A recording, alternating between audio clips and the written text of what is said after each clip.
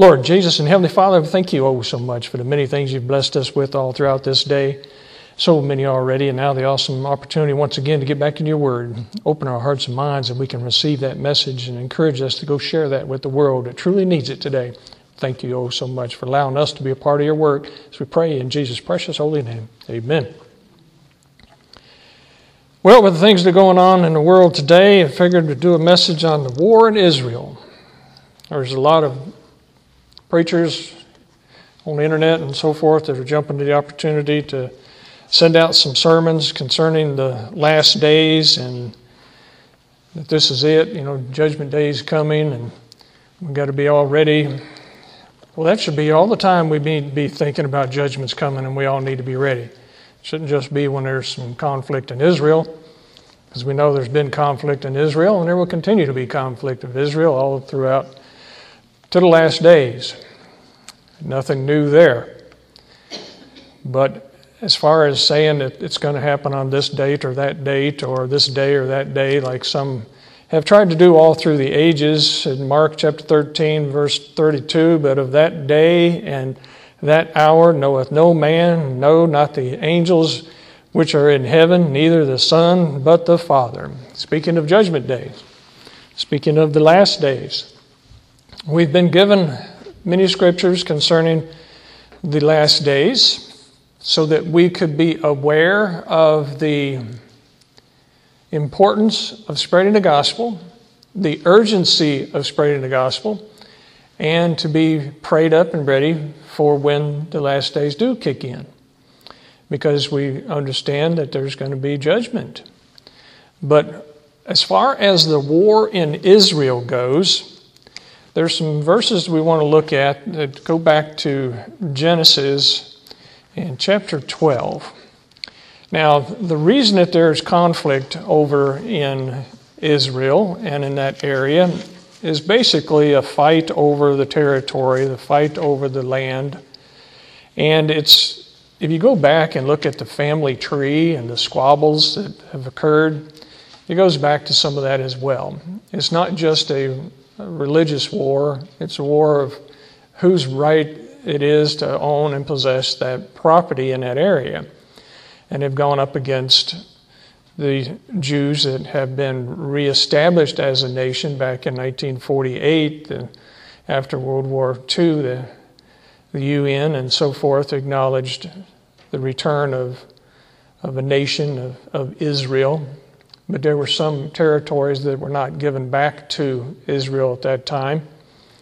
But let's look at some of the verses in Genesis and in Joshua that concerning this. But in Genesis chapter 12 and verse 1, one of the points that we want to bring out when it comes to this war in Israel and for anybody who goes up against Israel, in Genesis chapter 12 verse 1, Now the Lord had said unto Abram, Get thee out of thy country and from thy kindred and from thy father's house unto a land that I will show thee. And I will make of thee a great nation, and I will bless thee, and make thy name great, and thou shalt be a blessing. And I will bless them that bless thee, and curse him that curseth thee. And in thee shall all families of the earth be blessed. Now, this point that I want to bring out is the blessings or the cursings that come upon those that go up against Abraham and the descendants of Abraham, the promised bloodline of the descendants of Abraham. We know that Abraham had two children. He had Ishmael, which was born of Sarah's handmaiden Hagar. And then he had Isaac, which was the promised son. Now, Abraham was promised a bloodline, promised a child. And he got impatient. And he decided to fulfill that prophecy himself. And Sarah herself stepped up and did part of that as well. And gave Abraham her handmaiden, which was Hagar, to be a bearer of a child for Abraham. Well, Hagar had that child. You can go to Genesis chapter 16 to see some details concerning this. verses 1 through 12. Well, let's go ahead and read it. We got time. In Genesis chapter 16, verse 1. Now Sarah, Abraham's wife, bare him no children, and she had an handmaid, an Egyptian, whose name was Hagar. And Sarai said unto Abram, Behold, now the Lord hath restrained me from bearing. I pray thee, go in unto my maid. It may be that I may obtain children by her. And Abram hearkened to the voice of Sarai. And Sarai, Abram's wife, took Hagar, and her maid, the Egyptian, after Abram had dealt 10 years in the land of Canaan, and gave her to her husband, Abram, to be his wife. And he went in unto Hagar, and she conceived, and when she saw that she had conceived, her mistress was displeased, or I should say, her mistress was despised in her eyes. And Sarai said unto Abram, My wrong be upon thee. I have given my maid into thy bosom. And when she saw that she had conceived, I was despised in her eyes. The Lord judge between me and thee. Now Abram said unto Sarai, Behold, thy maid is in thy hand. Do to her as it pleaseth thee. And when Sarai dealt hardly with her, she fled from her face. And the angel of the Lord found her by a fountain of water in the wilderness, by the fountain in the way of Shur. And he said, Hagar, Sarah's maid, whence camest thou? And whither wilt thou go? And she said, I flee from the face of my mistress Sarai. And the angel of the Lord said unto her, Return to thy mistress, and submit thyself unto her hands. And the angel of the Lord said unto her, I will multiply thy seed exceedingly, that it shall not be numbered for multitude. And the angel of the Lord said unto her, Behold, thou art with child, and shalt bear a son, and shalt call his name Ishmael, because the Lord hath heard thy affliction. And he will be a wild man. His hand will be against every man, and every man's hand against him, and he shall dwell in the presence of all his brethren. That's the key verse right there, verse 12. Read that again. And he will be a wild man, and his hand will be against every man, and every man's hand against him, and he shall dwell in the presence of all his brethren. Now that bloodline is the bloodline of the people that are going up against Israel today. All the way back to Ishmael here, the illegitimate child of Abram, who was later known as Abraham. So because Abraham disobeyed, and Sarai as well, this sin has resulted in hardship on the entire planet ever since. Just like you can go all the way back to Adam and Eve. Adam and Eve's sin is the worst sin of all time, of course, is the sin that severed the relationship of everyone from the Lord. But here we see another awesome and horrible sin of Abraham, going against the will of the Lord, deciding to do things his own way. That you can go back and look at other things that Abram did as well. When he left the land that he was in to go to the promised land, he didn't follow the instructions properly. He wound up taking Lot, he was not supposed to take Lot. Lot had a couple kids that wound up being the enemies of Israel as well. So you got that whole mess up. So back to Abraham, doing things that he was not supposed to do, resulted in these various groups, these various bloodlines that wound up being enemies of Israel all this time. And it's clear that they hate the Jews. They hate them completely and totally, want to wipe them out. But this was added to when Islam was introduced. And the Islamic religion, going against anyone who didn't believe in their religion or follow their religion, is considered an infidel to them and worthy of death. And the Jews don't follow Islam, so therefore they put them in that category as well. So it piled on to the hatred and the disdain for the Jews or the children of Israel in that way as well, which then spread out around the entire world. But as far as the territory that they're fighting over, now if you turn over to Deuteronomy, in Deuteronomy chapter 11, we see some of the reference here to the promised land, to Moses. In chapter 11, verse 22 reads, "For if ye shall diligently keep all these commandments which I command you to do, them to love the Lord your God, to walk in all his ways, and to cleave unto him, then will the Lord drive out all these nations before you, and ye shall possess greater nations and mightier than yourselves. Every place wherein the soles of your feet shall tread shall be yours.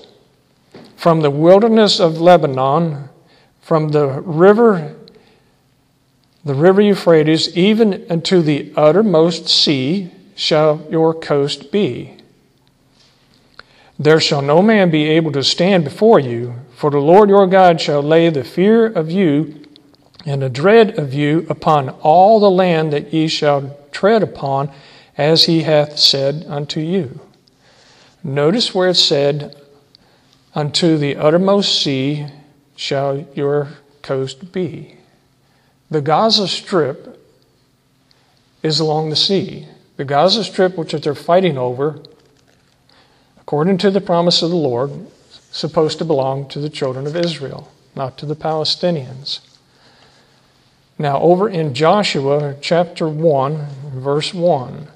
"Now after the death of Moses, the servant of the Lord, it came to pass that the Lord spake unto Joshua the son of Nun, Moses' minister, saying, Moses my servant is dead. Now therefore rise, go over this Jordan, thou and all this people, unto the land which I do give to them, even to the children of Israel. Every place that the sole of your foot shall tread upon, that have I given unto you, as I said unto Moses. From the wilderness and this Lebanon, even unto the great river, the river Euphrates, all the land of the Hittites, and unto the great sea toward the going down of the sun shall be your coast." All the way to the coast, not the Gaza Strip that is divided and taken away from Israel, which they're fighting over. Now, you can also go to Joshua chapter 13, which we won't go into this because he goes into quite detail in Joshua chapter 13 of the borders, of what is supposed to be the promised land, and Israel does not have that property today. They've got part of it, but not all of it. But they are supposed to have all of it according to what was given them by the Lord. So you can go back, you do a title search when you go to buy a piece of property or sell a piece of property, you find out where the borders are, you do a title search, you go back and say, okay, this is where the borders are, this property belongs to so-and-so and such, and this you could go back to, okay, this is the borders, this is what it's supposed to be, what was supposed to be given to the children of Israel. They don't have all that now. So the fighting has been going on ever since. And part of the reason that there's those battles that were going on is they were given specific instructions when they go into the region to cast out those that were there because they weren't supposed to be there to begin with, and to establish the different property lines and give it to the various tribes. But some of the areas they didn't do that. Some of the areas they made covenant with the people that were already living there because they figured, oh, we got plenty of property. Well, you go ahead and keep that part there. You can work along with us. And made covenant with them and intermingled with them and became pagan like they were. And judgments come upon Israel all through the Old Testament. You can see that because they disobeyed God. Once again, the problems that we are suffering today is a direct result from the disobedience of the children of God. Just as we in our lives every single day suffer for our disobedience. We are not supposed to be disobedient. We see the increase of sin and sinful behavior in this country. This country is in such a mess like it has never been, but we need to do, like we read so often, in 2 Chronicles chapter 7, verse 14, which was given to the children of Israel when they were having some judgments coming upon them. If my people, which are called by my name, this was given to the children of Israel, but it comes to all those today that are born again believers of Jesus Christ. If my people, which are called by my name, shall humble themselves and pray and seek my face and turn from their wicked ways. That's where the problem is. People need to turn from their wicked ways, to totally devote themselves to the service of the Lord. Then will I hear from heaven and will forgive their sin and will heal their land. That's what it's going to take for peace. That's what it's going to take for prosperity. Will this occur? Are we in the midst of the beginning of the tribulation time? Many believe that we are entering into the tribulation time. In Matthew chapter 24, the Lord speaks of the last days. Let's look at some of these as He gave to the disciples. And then we need to look at this in a couple different ways. We know when we speak of the rapture, the gathering together, the rapture of the church, which is a Latin word found in the Latin Vulgate, which was transliterated as the word rapture. And it means to be caught up. You have those that believe in the pre-trib or pre-tribulation time rapture. You've got those that believe in the mid-tribulation or middle of the tribulation time rapture, and at the post-trib or at the end of the tribulation rapture. You've got those three general beliefs. We, as well, myself specifically, believe in the pre-tribulation rapture, that we will be raptured up before the tribulation kicks in. But let's look at this a little further. In Matthew chapter 24, picking up verse 1. And Jesus went out and departed from the temple, and his disciples came to him to show him the buildings of the temple. And Jesus said unto them, See not all these things? Verily I say unto you, there shall not be left here one stone upon another that shall not be thrown down. Talking about the temple. Talking about the Temple Mount. And it was totally destroyed, all the way down to the foundation plate, just like Jesus Christ prophesied. Some 70 years later, this actually was fulfilled, giving us the assurance that everything Jesus Christ tells us is going to be fulfilled in the intricate detail that He tells it to us. Now, you look over there at the pictures of Jerusalem, and you see this beautiful golden dome on the mount, and that's the mount where the temple was built. Currently, that is in the possession of the Muslims. Right in the heart of Jerusalem, you have this Muslim mosque built upon the holy site where the temple was. I'll come back to that later. Verse 3, And as he sat upon the Mount of Olives, the disciples came unto him privately, saying, Tell us, when shall these things be, and what shall be the sign of thy coming, and of the end of the world? Notice, end of the world. And Jesus answered and said unto them, Take heed that no man deceive you. And that is what we really need to focus right there. Take heed that no man deceive you.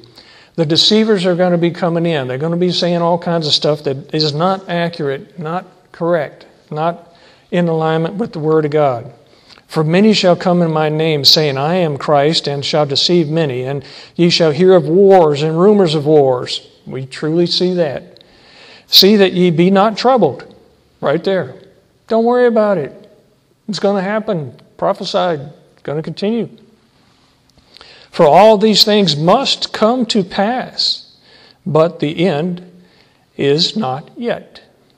For nation shall rise against nation, and kingdom against kingdom, and there shall be famines and pestilences and earthquakes in divers places.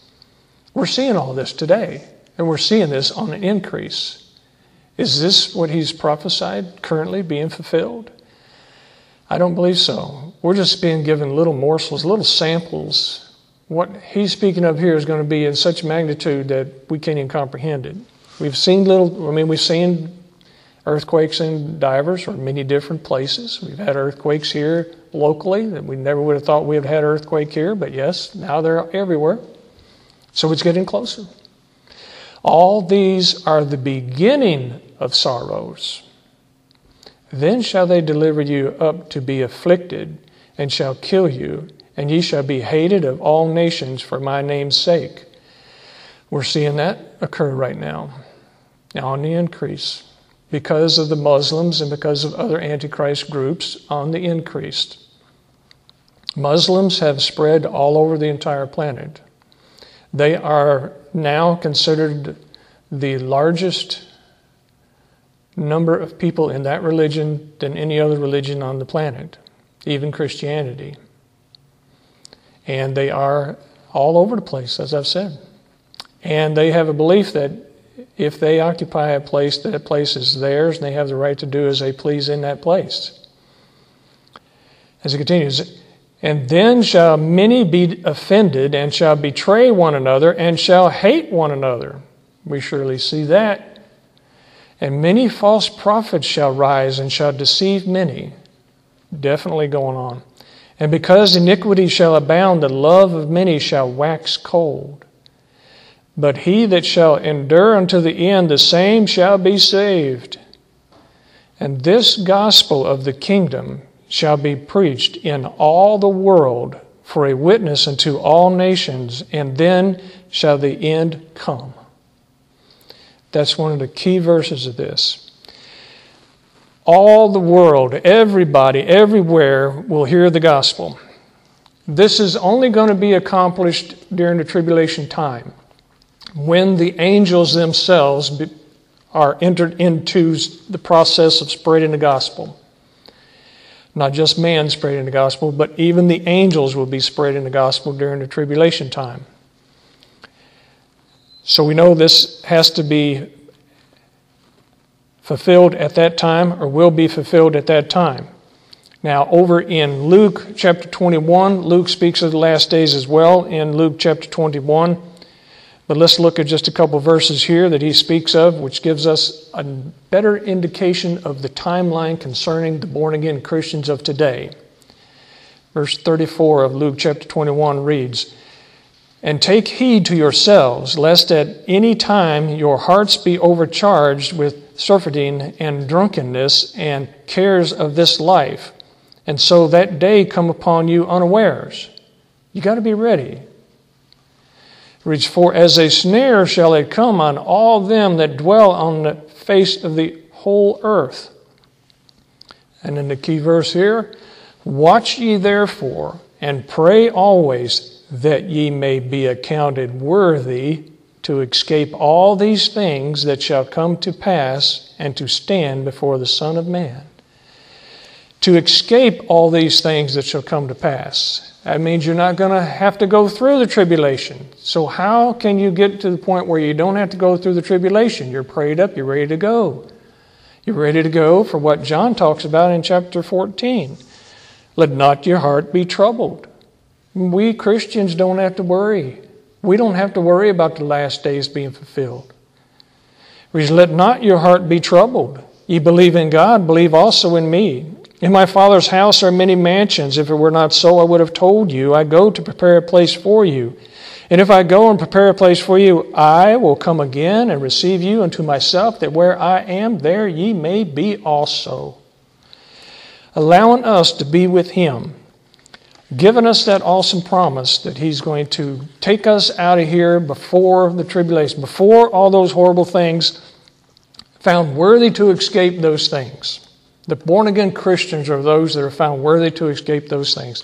So what's going to happen? What is the next major prophetic event to occur in the world for the Christians? That is the rapture.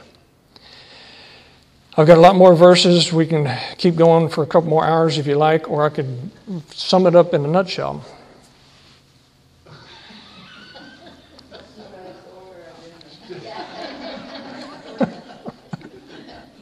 All right, I'll sum it up in a nutshell here. The next major prophetic event to occur is the rapture of the church. The rapture of the church is going to be, see how I can say this, so chaotic, so devastating to the world, because so many people are going to be caught up, taken out, that it's going to cause chaos around the planet. And in that chaos is when the Muslims and the Antichrist will rise up in a horrible battle, and they then will want to focus on destroying Israel. Well, at that time, it'll be the battle which is known as the Battle of Gog and Magog. Go back to Ezekiel in chapter 38 and 39, and you can read some of the details of that battle. One of the details of that battle is the end of it was going to be, God is going to rain down hail, fire and hail, and that's going to end that battle. At the end of that battle, an Antichrist rises up and takes credit for ending that battle and signs a peace treaty with Israel. The signing of that peace treaty is the beginning of the 7-year clock of the tribulation time. Now, the rapture, Battle of Gog and Magog, the beginning of the 7-year tribulation. Now, part of the details you find in Ezekiel 38 and 39 is speaking of burning of the weapons that were being used, and that it takes 7 years for those to be burned up. Now, we know at the end of the tribulation time that Jesus Christ is going to come down and wipe out all the ungodly, divide the sheep from the goats, as he tells us in Matthew 24 and 25, and the godly are going to be judged that are alive at that time, and the words that he says, "Well done, thou good and faithful servant, enter thou into the joy of thy Lord," is speaking of those Christians being able to go over into the millennial period. The millennial period will be established at the end of the tribulation. The tribulation time is going to be so devastating upon this planet that it isn't going to be livable. So the Lord has to restore this planet back to its perfection for the millennial period. And in that perfection could not be a pile of weapons being burned. Therefore, we know that the 7 years of the burning of weapons has to occur during the tribulation time. Therefore, you get a better clue of the timeline. Rapture, Battle of Gog and Magog, tribulation, millennial period, which is what we all have laid out. So that is what we have to look forward to. So part of this is the rapture. Let's look at those verses in 1 Thessalonians chapter 4, verse 13. "But I would not have you to be ignorant, brethren, concerning them which are asleep, that ye sorrow not, even as others which have no hope. For if we believe that Jesus died and rose again, even so them also which sleep in Jesus will God bring with him. For this we say unto you by the word of the Lord, that we which are alive and remain unto the coming of the Lord shall not prevent them which are asleep," or proceed before. "For the Lord himself shall descend from heaven with a shout, with the voice of the archangel, and with the trump of God, and the dead in Christ shall rise first. Then we which are alive and remain shall be caught up together with them in the clouds to meet the Lord in the air, and so shall we ever be with the Lord. Wherefore comfort one another with these words." We can take comfort in knowing that there is going to be a rapture of the church, a rapture of the believers. So we must trust in Jesus Christ as our Lord and Savior. We must trust that he is going to take us out of here before the tribulation time kicks in, because he's told us he would do that. And in Revelation chapter 3, verse 10, "Because thou hast kept the word of my patience, I also will keep thee from the hour of temptation." The hour of temptation is the tribulation time, which shall come upon all the world to try them that dwell upon the earth. So he lets us know. We follow him. We trust in his word. He's going to keep us from that. How? By rapturing us up. We go up to a wondrous supper of the Lamb and judgment that we will have to give us our positions and assignments when we come back at the millennial period to further serve the Lord. So all this is dependent upon you trusting Jesus Christ as Lord and Savior, so that you can be raptured up before all this stuff kicks in. In John chapter 11, verse 25 and 26, Jesus said unto her, "I am the resurrection and the life. He that believeth in me, though he were dead, yet shall he live. And whosoever liveth and believeth in me shall never die." Believest thou this? That's the key. Do you believe that? If you truly believe in Jesus Christ, then he saves you and dwells you with the Holy Ghost. And you are assured of not having to go into the tribulation time. You'll be taken out of here up to a glorious place to be with the Lord while that hour of temptation is upon the planet. So when we see the signs of the times, like the Lord tells us, when you see the leaves changing like we're seeing now in this time of year, you know the seasons are here. We're seeing the things going on in the world. We know everything is in place that needs to be in place for the prophecies of the tribulation time and the battle of Gog and Magog to be implemented right now. I mean, it's all there. It's all in place. Israel has already pre-cut and crafted the implements that they will need for the new temple. The new temple that is prophesied in the Word of God cannot be built there now because the mosque is there, the golden dome of the mosque. It cannot be built there. It would be another war. So it has to be annihilated. It has to be wiped out. It has to be taken out of there. The only way it's going to be taken out of there is to take out the Muslims. And the Muslims will be wiped out during the Battle of Gog and Magog. There's no clear indication that they will exist after the Battle of Gog and Magog.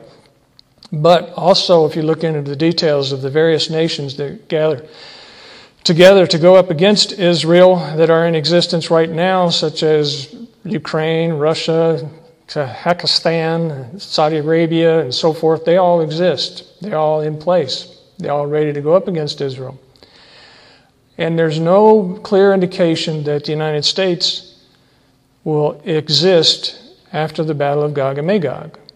So, because there's so many Christians in the United States, and now because there's such an increase in Muslims in the United States, it's pretty much the United States is going to be wiped out along with all of Islam during the Battle of Gog and Magog. And of course, there'll be so many taken out up to be with the Lord during the rapture. So the United States is not going to be a world power in the last days. They're pretty much not going to exist. You can do further studies in there and get other clues about that. Of course, a lot of this is theology. But the clear understanding of Jesus Christ, your Lord and Savior, will keep you from all the horrible things that are about to occur around the world. So get prayed up, stay prayed up, and be ready for what's next. Let's pray now. Lord Jesus and Heavenly Father, we truly thank you for the many things you allow us to understand when you reveal your word to us. Help all of us be prepared for what's next and encourage us to go out and help others be prepared. We look around and we see the signs of the times that should motivate all of us to get that much more busy spreading the gospel so that more can come to know you before it's everlasting too late. Be with all of us, guide every thought that we have, every word that we say, every step that we take, that we can always bring honor and glory to you. So we pray in Jesus' precious holy name. Amen.